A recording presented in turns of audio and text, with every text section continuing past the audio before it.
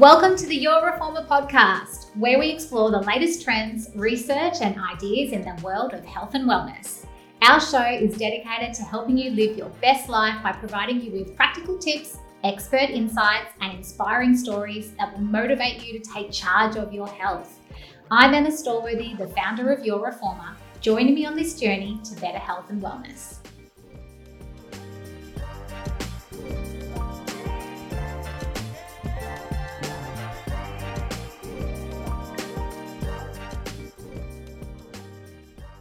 Hi everyone, welcome to the Your Reformer podcast. In today's episode, we are talking to the beautiful Steph Prem.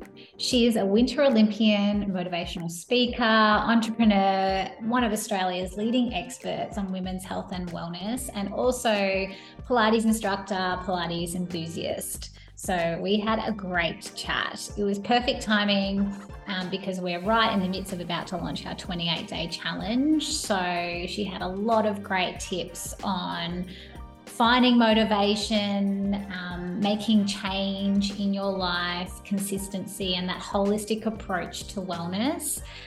We talked about finding your why and your not negotiables and your passion, and all about really talking about the inner self.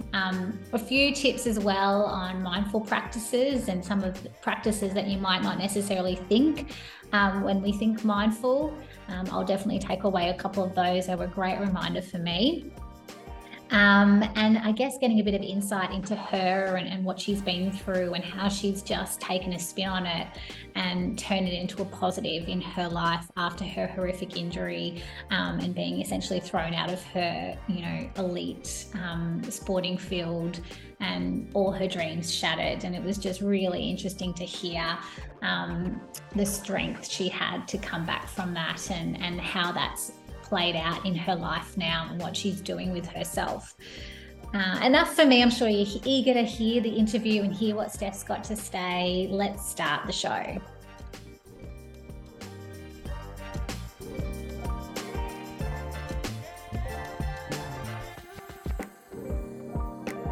Well, thank you, Steph, for joining us on the Your Reformer podcast. I'm super excited to chat to you. I know there's so many amazing things that you talk about. You do public speaking and super inspirational, and I'm only lucky enough to have half an hour with you. So we'll see what we get through. But I'm honoured to be here. Thank you for having me. I'm loving joining the Your Reformer team. Yeah. So if you're listening, Steph will be coming up as a special guest in some workouts on our app. So get excited to do some of her programs. But this will be nice and timely because when this drops, we'll actually be in the middle of our challenge, 28-day challenge, our winter challenge. So super cold here in Melbourne, which winter's definitely here. You probably love the winter though, right? I love it. Yeah. But I love Melbourne's hard, but because we tend to have 4 seasons in a day anyway. But I love snow. So a winter to me is snow on the ground and being able to get up to the mountains and rugging up beside the fire, Yes. So I love that part of winter, but not necessarily those cold mornings, that are tough, but they're the ones we have to work through, right? Yes, I know. Do you get up boarding much? I do. I get up as much as possible in the winter. Yes. I've obviously been lucky enough to live overseas for most of my professional winter career, snowboarding career. And I missed 11 summers back to back. So I used to just do back-to-back winters every year. So I do enjoy a summer now, yes. But winter is definitely my favorite season. Yeah, I'd pick it over every other season every time. Yeah, I love it. Yeah. I love winter. I mean, I'm a skier. I haven't even tried boarding, but we'll have to take you to the dark side, Emma. Cool enough, I don't think. No, I can change that. That's okay. Oh, okay. Well, if I've got you teaching, then that'll be different. So, I mean, obviously, being an elite sports person, obviously it's hard work. We get that. I mean, what's some of the misconceptions? I mean, how hard is it really? Like, what does it take to be at that elite level? I think that's a great question. I think there is this assumption with professional athletes that motivation just comes naturally, or that we're just born with it. But I'm actually of the belief that I don't actually believe in motivation. I think motivation is fleeting and unreliable, and it's not something that, you know, you would know as well with working with clients or coming from that service and health industry. It's like people are always waiting for motivation, you know, or when I feel more motivated, I will do ABC, or when I'm motivated, I'm great because I do this, or it's always this when if type thing. Whereas I think more so as an athlete, it's about discipline over motivation, or switching discipline for motivation, or having a why and a purpose behind your motivation. Yes. Because, you know, motivation doesn't just like knock, knock, knock, turn up on your door. It's like, okay, today's the day. It's Monday, so we must start. it must come today. Yeah. You know, and as a former professional athlete, you know, I'm definitely not the athlete I once was, but you know, I'm not a morning person. I'm not someone that naturally wants to get up and train in minus 22 degrees, which was a big part of our life. So, you know, it was about the discipline and it was about the why. So being disciplined enough to turn up on the hard days, disciplined enough to turn up on the cold days, disciplined enough to turn up when you don't feel like it. Because doing that constantly makes the easy days so much easier. Because if you can push through those tough days, then, you know, and it also just becomes routine. It becomes habit. Yeah. Whereas, you know, as an athlete, you can't just rely on motivation, because we're human as well. We don't always have it. So it's about, I think, building that consistency, building that routine and that habit into your day and into your lifestyle. So then we're not reliant on this beautiful thing that we all call motivation. But when you are motivated and when you do have good habits and you do have great discipline and you turn up for yourself constantly, it's amazing how much more motivated you feel. Yeah, absolutely. So I think they're combined. Yeah. And you mentioned about the why, finding the why. And I think the why has to be super powerful. From my personal experience, I learned that going through fertility. And I think when you're wanting to try to have a child, that's a massive why. That's at your core. That's your values as a person. So, you know, the motivation for me just came from focusing on that why, and I would do anything over long periods of time. So, you know, not everyone becomes your driver. Exactly. That's right. You've got but not everyone has a strong why. What's your advice to finding the strong why so that they will get up and do the work?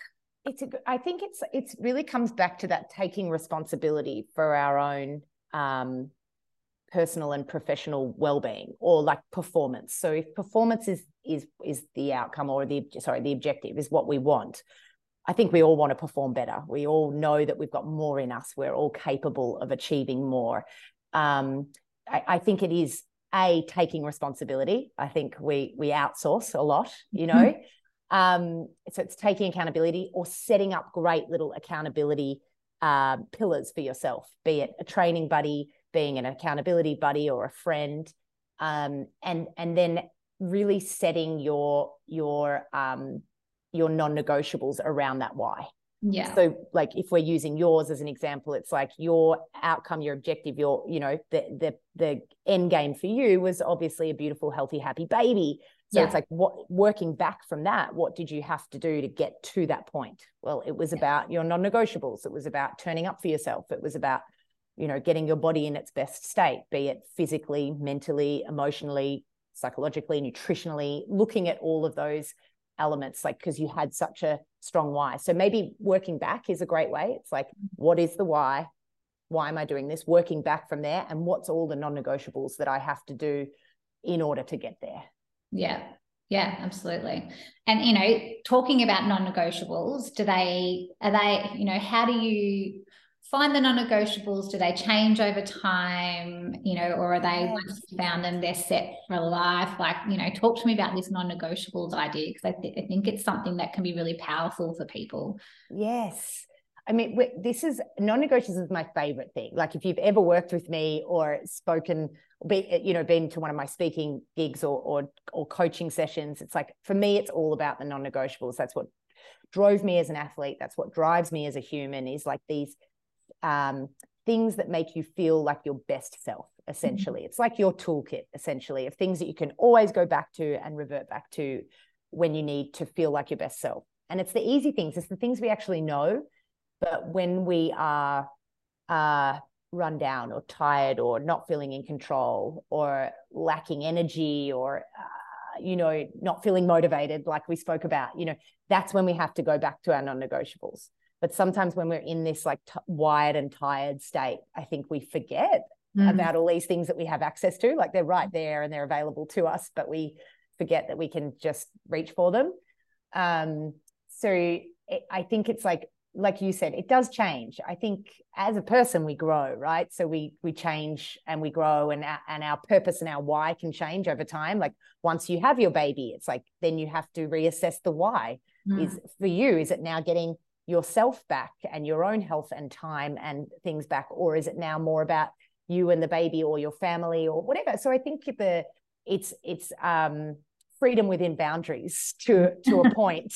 Yeah. It's like, but I think our own well-being always has to be at the heart or the center of everything we're working on. It's like, as corny as it sounds, it's like we have to learn to fit our own oxygen mask before fitting others, right? Like that's always our task. Yes. So it's like working out like what your non-negotiables are. And so if yours will be different, you can tell me yours, but so mine would be obvious, would definitely always start with exercise. Yep. Sounds obvious, but it's not, because I was an athlete for most of my life, and you and I both still work in the health space, but it's more so, I think these days I exercise to mentally feel my best. Yeah.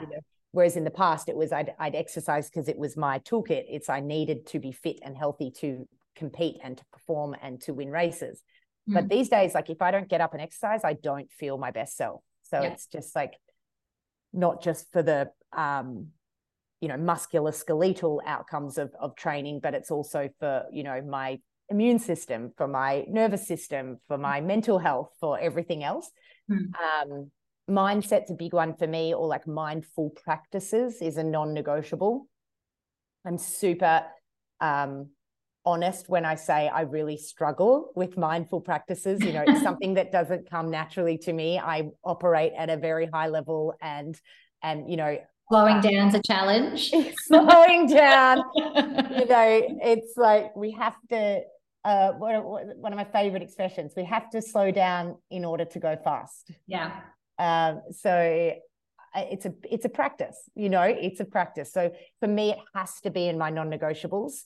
And like my competitive nature and A-type nature is, to win and want to be good at everything. And, I'm a bit of a perfectionist. So I'm aware of that. So the mindful practices are super important for me. It's not about winning. It's not about being great at it. It's about giving myself back that time and slowing everything down and turning the volume down on the madness sometimes so that I can then, give back and be better to myself and others. Yeah. And then, I have a long list, but, sleep and nourishment or nutrition, right? We can't function without it. So self-care. And again, I think that word is thrown around too easily, but it's that genuine, not even the Western approach to self-care. Like I'm not talking like, massages and things or outsourcing. It's that genuine coming back to self. It's that care of self and that internal work and that internal dialogue, not the external self-care that I think we see in the world. I think it's a saying no. Right. Yes. It's like women in particular struggle to do. Right. It's like that, the power of no thank you. Yeah. You can still be pleasant about it. It's a no, but it's a no thank you. And it's like, and I always like the newest one is politely decline. I will politely decline. I love that. And politely decline, full stop. Yes. Like no thank you, full stop, no justification. Yeah. It's like we're so, and I think you nailed that. It's like as women, we're always thinking about others. We're constantly thinking about what other people need or making others feel comfortable, or not everyone, but I think it's a common trait. And it's that I know I don't want to let people down. I don't like letting people, clients, friends, family, loved ones around me down.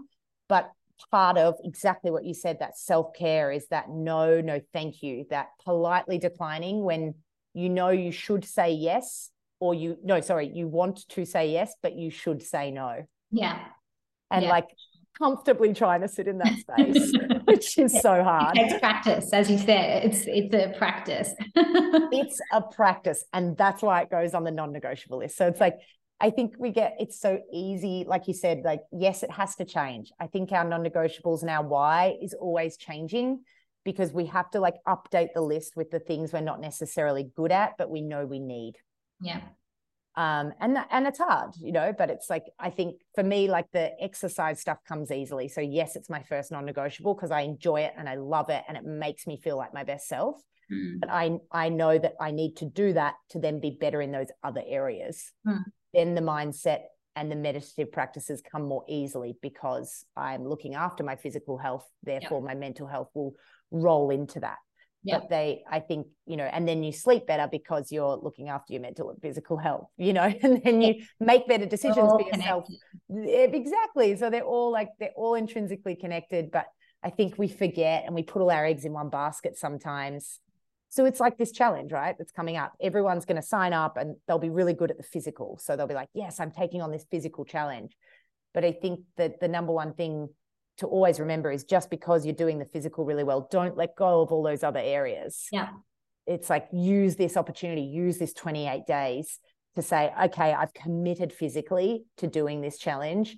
Where can I be better in other areas as well?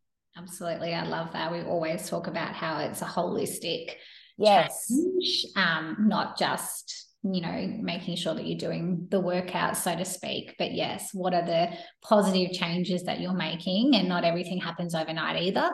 Yes. Go, into the it won't happen overnight. No. But it will happen. I wanted to ask you, I can get the vibe from you when we met. It's like super passionate person. But I think that you can get caught up in the treadmill of the day-to-day, and particularly, post-COVID, things feel very busy, and, it just go, and the stress is at an all high.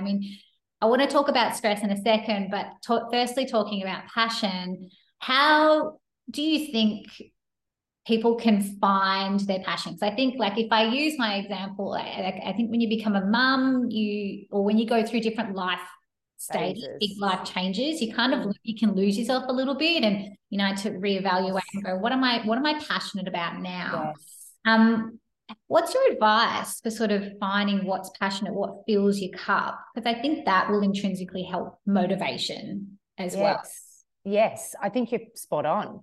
And I can honestly share as well, like you shared about motherhood. I'm not a mother, but I have had, same as you, transformative stages and life changes. And for me, and I'm so grateful you mentioned my passion. I am a passionate, energetic human. I've always suffered from a very chronic and rare case of excessive enthusiasm. It's something that I had, I think, as a child, but I lost it. I definitely have lost it along the way. And for me, mine was my injury. I had a horrific setback in sport and with my body, which again, my physical health and mental health, I think I took for granted up until my mid-20s. And it's probably what made me a great athlete, but I hadn't necessarily had to work on it. Yeah. So like you said, it's like coming back to your purpose, your passion, your why. And I lost it when I broke my back, when I lost my sporting career, when I was trying to find my journey, which was my wellness or step back into health and wellness with my business and fitness and performance and Pilates and everything that came with it. I totally lost myself there for a while. I didn't know my place. I didn't know what I was striving for anymore. And I think much like we found this in COVID, I think a lot of us had this moment in COVID when our structure is removed, be it, I think in COVID, it was like our jobs or our framework or everything else. And then we were forced and thrown into this new world of working from home, or all of a sudden having to manage our personal and professional all in one space. And having like our routine removed from us is like you become completely destabilized. Yeah. And we're all there, weren't we? We're all there. We were all there. And I think the only thing that got me through that was that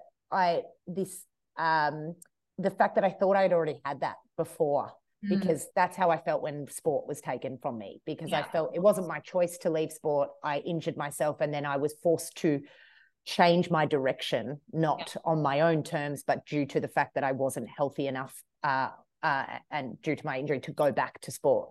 So I think I had a bit of an early insight into what it feels like to have the rug pulled out from under your feet and be like, fuck, what's important to me? Like, what are my short-term goals? What are my long-term goals? Where is my self-worth? What am I, where does that lie for me?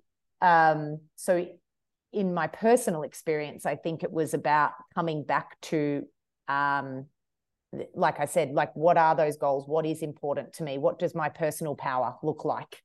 If you, my PP, but it's like, and what does, I'm so passionate about performance, like for me, I've always been a bit of a high performance athlete, I think, but I think that's what we all drive for in life, is like, so when I am performing well, when things feel good for me, it's like, what is happening, and what does it take to get there or to get back there?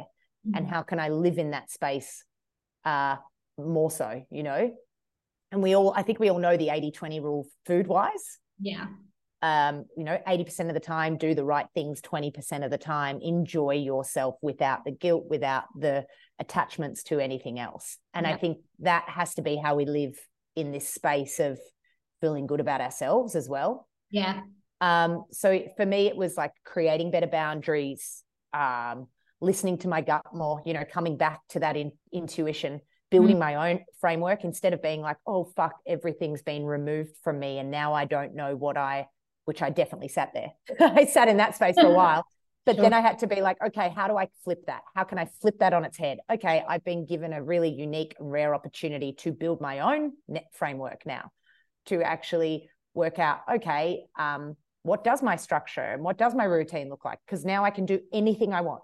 I can rebuild it to make it feel like my best self. No one else is telling me how to do it. No one else is building that structure for me. I've been given full autonomy to restructure this. So that's exciting. I love that attitude, because I feel like, and it's not to sound terrible, it's not unique to you. Like, you've got your own perspective, but I feel like you hear stories of people who have major trauma in their life. Yes. And coming back from that, it's like this epiphany of power that you now feel, that if I can come back from that, what can I do? Like, what else am I capable of? Exactly. Yes. So amazing. And I love that personal power. That's a pretty cool terminology. We've all got our own personal power, and sort of look within and go, okay, what's mine? What's mine, and how can I use it? How can I use it on the daily? How can I use this to drive me and make me feel like my best self? Because your non-negotiables would look completely different to my non-negotiables. We might have a couple that overlap, but we both are obsessed with Pilates and love health and well-being. So there's going to be this overlap of our non-negotiables, but then there's going to be some that are completely different. Yeah. Or might not be relative to you, but they're relative to me, but they make you feel like your best self, and mine make me feel like my best self. So I think it's like that same thing in health and wellness. Is like, people are like, it's like, oh, but my friend Janet did this diet and it worked for her. It's like, well, it's not necessarily going to work for you, Susan. Like, it's like, because everyone is different. There's no one size fits all when it comes to finding your ideal, well-being, or your own sort of wellness protocol, or your own personal power. It's going to be different. Yeah. So you have to like honor it. You have to hone it. You have to charge it. You have to constantly circle back to it. Like you said, it will always change. Yeah.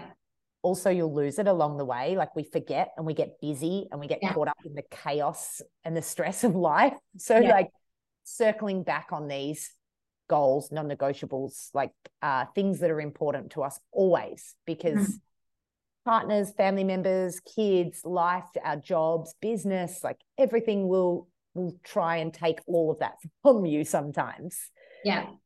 So It's it's like, interesting because everything you're saying, it's all got a theme of, it all comes back to you, and you can ask people their advice and you can ask them their opinions on things, but no one knows you better than yourself. So sitting in that space uncomfortably to go, what do I want? What do I need? Who am I? What's my personal power? And then, building on that path totally. and building those things that you've talked about, like, negotiables and so forth, is so important, but only you can know what you need the best. Exactly. Coming back, what I said at the start, it's like taking responsibility for your own well-being or your own journey or your own power. It's like it is only our responsibility. No one else can do that for you. So that's our job. It's hard. That's actually our number one job, though. Yeah, that's it. Yeah. So you mentioned our obsession with Pilates and our love of Pilates. Yes. Did you train Pilates, when you were doing your boarding competitively, or is it something that you found when you were coming back from your injury? I'm just curious on your path with Pilates specifically. Yes, it was a little bit of both. So pre white line fever extreme sports, it was ballet for 18 years. Yeah, okay. And dance. So my background was always dance. I studied it in school. I even did it at university for a few years before I went on to do sport instead, to be a snowboarder, ironically. My mum will openly say she much preferred me in a tutu than than doing extreme sports. But I think it was my foundation to being a good athlete was the ballet training and the classical training. And my ballet teacher used to do Pilates. So I had our ballet teacher, the ballet teacher from my ballet school was ex-Australian ballet, and they had used like the Joseph Pilates method, through the Australian ballet.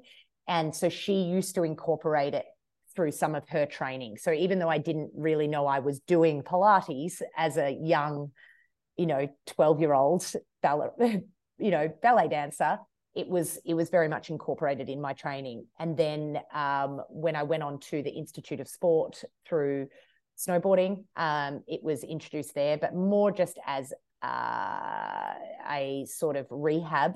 It was used for rehab, obviously.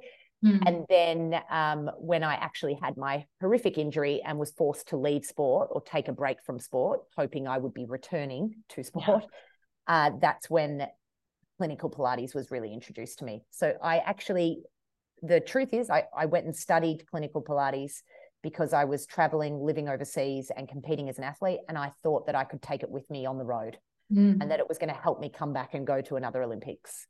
Little did I know I wouldn't return to sport, and I would go on to then open my own sort of Pilates studios and corrective exercise, and that side of life would just take over. I just found that I'd been in individual sports for so long, and when I couldn't really return to sport, the sort of Pilates was my part-time job on the side, and I was doing all these women's boot camps to essentially pay for my rehab and pay for my Pilates and try to get me back overseas snowboarding again. And then one took over the other. I realized that I wasn't going to get back to sport, and then it ended up all the work that I did in the boot camps and the rehab work that I was doing on the side and the clinical work took over. And then I decided to start opening my own wellness and Pilates studios from there. Yeah, love that. So different, not where I thought I was going to go, but yes, the universe. She worked in my favor on that one. She had other ideas in mind for me. Yeah, and I'm so glad she did, because I had to embrace it, but otherwise I would sit in that space of being so upset that I wouldn't return to sport. And admittingly, of course, I sat there for a little while, but because I think I'd done all that work in the Pilates space and I genuinely enjoyed it helped me return to exercise and love health and well-being again, and give me much more of a holistic take on health and well-being. Whereas sport is very, you overtrain in sport and you push yourself to the nth degree. So the rehab side and the holistic recovery side is what I loved, and me diving into that is what drove everything else. So it was definitely on purpose. I was pushed in that direction on purpose. I believe that. Yeah. you talked a bit about mindful practices. What are your go-to mindful practices? Because everyone thinks mindful, they think meditation, but it doesn't always necessarily. No, spot on. I struggle with meditation. I'm the first to say that. I do it. Yes. Yeah, great. That's not in our nature at all. No, I'm not surprised by that. No, that doesn't surprise me. No, for me, breath work is probably my number one go-to. I just think that it's such a powerful tool for me, especially, but for tapping into your nervous system. And when you can really train it and make it work for you, it's a transformative tool in terms of managing your stress, your anxiety, your overwhelm, or any of those kind of controlling emotions that tend to want to run us when we're a naturally driven, high-functioning human. So for me, breath massively helps me drop in and helps me be better in a lot of other areas. I definitely use meditation. I probably use it 3 to 4 times a week. Do I enjoy it? Not always. Do I struggle with it? Yes. Is it hard for me? Am I great at it? No. Is it hard for me? Yes. Am I great at it? No. I was just sitting here thinking 3 to 4 times a week. That's pretty impressive. Somebody doesn't like meditation. That is discipline. It's discipline. It's absolutely discipline. And I use it because I know it helps me sleep. So I will use it to like fall asleep. I will use it to set up my day, or I'll use it before like a big event or something I need to prepare for. Like as an example, like when I came down and saw you guys last week, we had a big day of filming ahead of us. You know, you're on camera all day. You have to have great energy. You have to perform, you know, to a point. And, you know, you're doing all the exercise with everyone at the same time. So there's a lot going on. There's a lot to think about, not only physically about the body, but also, you know, communicating what we're doing at the same time.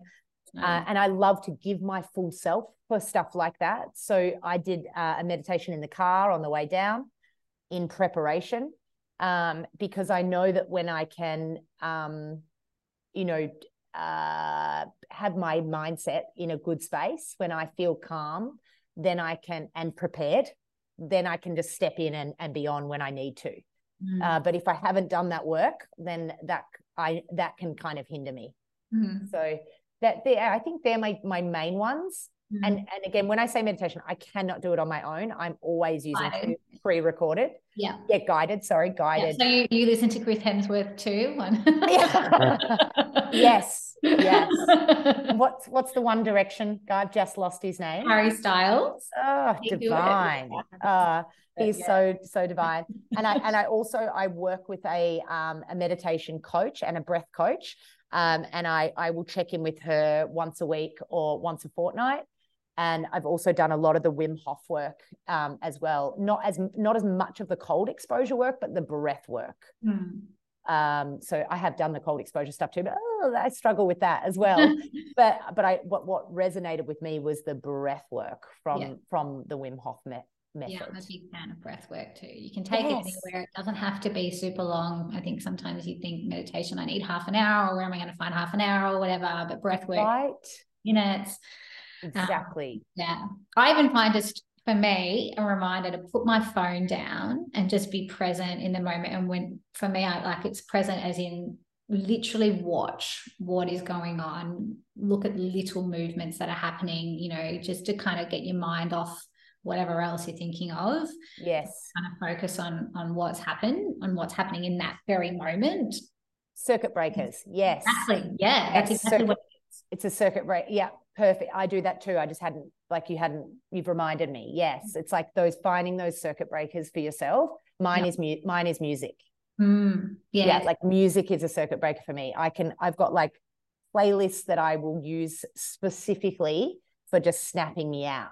Like there's songs and artists that I know can take me to my happy place in 2 minutes, much quicker than a guided meditation, than a breath work, than movement, anything. But if I listened to those 3 songs, they will make me want to move, make me want to breathe, make me want to do the other things. So So true. it's like We have find the those opposite. If we've got no music playing, it's a very different vibe to yes, chuck some music on and then all of a sudden you smile when a song comes on, or, you know, we have a giggle over it depending on what playlist we're playing. And it's, it can change the vibe completely. Completely. Yeah. And I think that's what essentially what mindful practices are, is like, it's just, it's like, it's just a way to change your state, you know, like come out of the past, come into the present, stop thinking about the future, come back to the present. It's like that ability to change our state in the moment, be aware, you know, and focused in that moment. It's like being able to do that for ourselves a couple of times a day is so important. Yeah. Love that. Well, a couple more questions before we wrap it up, because I know we're part of the challenge and I know that everyone's going to be focusing on what am I eating and drinking for the next 28 days. What's your go-tos for healthy snacks, whether, you know, you're on the go, you know, what are the things to kind of help keep you full throughout the day? Great question. It's protein. It just has to be high protein. I think especially if you're doing a challenge, especially for women, we don't get enough protein. So really becoming aware of how you're recovering. So eating within 30 to 40 minutes of your exercise, making sure that when you are reaching for food, it's protein based, or, you know, most of it is of a protein nature. So my go-to are like bliss balls, you know, boiled eggs, nuts and seeds, what else? A protein smoothie. Like they're just my go-tos on the daily to ensure that I'm filling my protein stores, because when I find I do that, I just have better energy, I have better output. I'm a nicer person in general. But I'm so guilty of not doing that in the past. So I think in and around the challenge, but use this 28 days to be your springboard to having better habits outside of this challenge, is like start really building up your protein. So actually eating more, but eating more of the right things. Yeah. And hydration, obviously. Yeah. And you're right. I mean, that 80-20 rule that you talked about, just because you're doing a challenge doesn't mean you need to be 100 to 0 yes. for the whole challenge, because it's not sustainable. So, but well said. It's 80-20 throughout that, I think is important. So, what are your guilty pleasures, Steph? I mean, like, hi, my name's Steph and I'm an all or nothing personality. Like, hello. Like, I understand that intimately. So for me, like consistency, 80-20, absolutely. And like, I used to be a professional athlete, so I know what it's like to be on, like, you know what I mean? Like, only do the right things. But look, my goal back then was to go to the Olympics. So that made sense. Yeah. But for me to have to learn to be a normal human that's not trying to, my outcome is not the Olympics anymore. My outcome is just to perform and feel my best and feel energized and not wake up feeling like shit most days, and be really good to myself and others around me. So that's a different goal, right? And that means having a glass of wine with my girlfriends and enjoying my company and presence and having the occasional treats. My guilty pleasures for sure are chocolate covered almonds and a good glass of red. Nice. You still got your protein in there. Right. Still got my protein. Yeah. Protein and hydration, right? Yeah. Not quite. But I used to struggle to enjoy those things properly. And not in a dysfunctional way, just in a high functioning way, because my goals were from a young age, driven to have a big outcome for me. But so it was an adjustment later in life. I really had to learn to indulge in those moments and enjoy them, enjoy them without the guilt and not overindulge, right? Like it's a privilege to indulge. So, like everything, there has to be a balance. Yeah. And that's actually a really lovely way to wrap it up, because, if you've been following us for a while, you've done any of our previous challenges, you've heard me talk. I always say, yes, we're focusing on a 28-day challenge, but it should be holistic. It should be about setting some consistencies that are going to go after a circuit breaker, if you like, from what you were doing previously, and finding that balance and being holistic. So a lovely way to wrap it up. Thank you so much, Steph, for your time and being so open and and sharing all of your wisdom and learnings from your life and everything that you've been through. It was very inspirational, and I've loved chatting to you. Thank you so much. And I really hope, I know everyone's going to love your program, so I'll be jumping on and doing your program when it drops in the challenge myself. Thank you, Em. It's been an absolute honor, and thank you for giving me the space and the energy and the time to talk about the things that we love so much.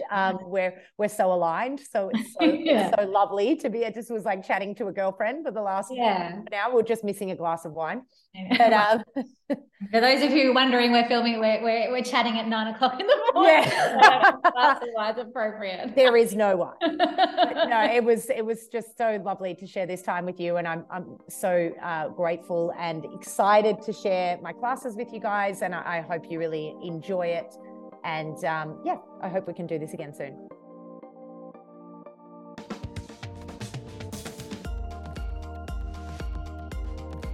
Thank you for listening to the episode. It would mean so much if you could leave us a review on Apple Podcasts or whichever platform you use to listen to this podcast. You could also take a screenshot of this episode and share it on your Instagram stories. Don't forget to tag us at Your Reformer. If you'd like to learn more about Your Reformer and our products, head to yourreformer.com.au. I'll catch you in the next episode. Keep moving.